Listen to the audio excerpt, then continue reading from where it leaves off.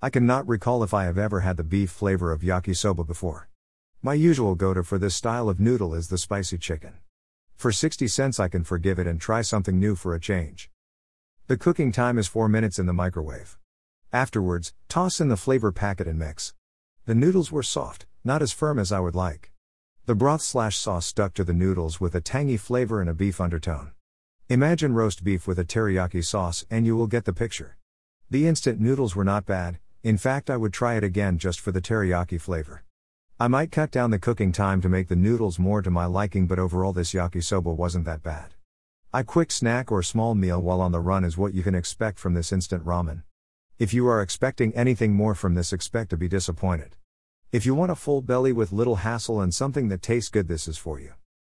I will say I find it strange that beef is one of the flavors for ramen. I can only expect that it was originally for an American audience, considering that beef is not a part of the traditional Japanese diet. A short supply of land makes ranching difficult.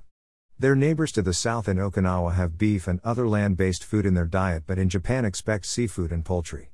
Beef, while it's something new, I shouldn't be surprised that the Japanese would find the best way to serve it. In a land that has hundreds of saks in squid and shrimp flavor, I have a feeling beef will be added to the menu soon, and they will do it better than anyone else. This is Japan and this is what they do. Ever hear of Wagyu?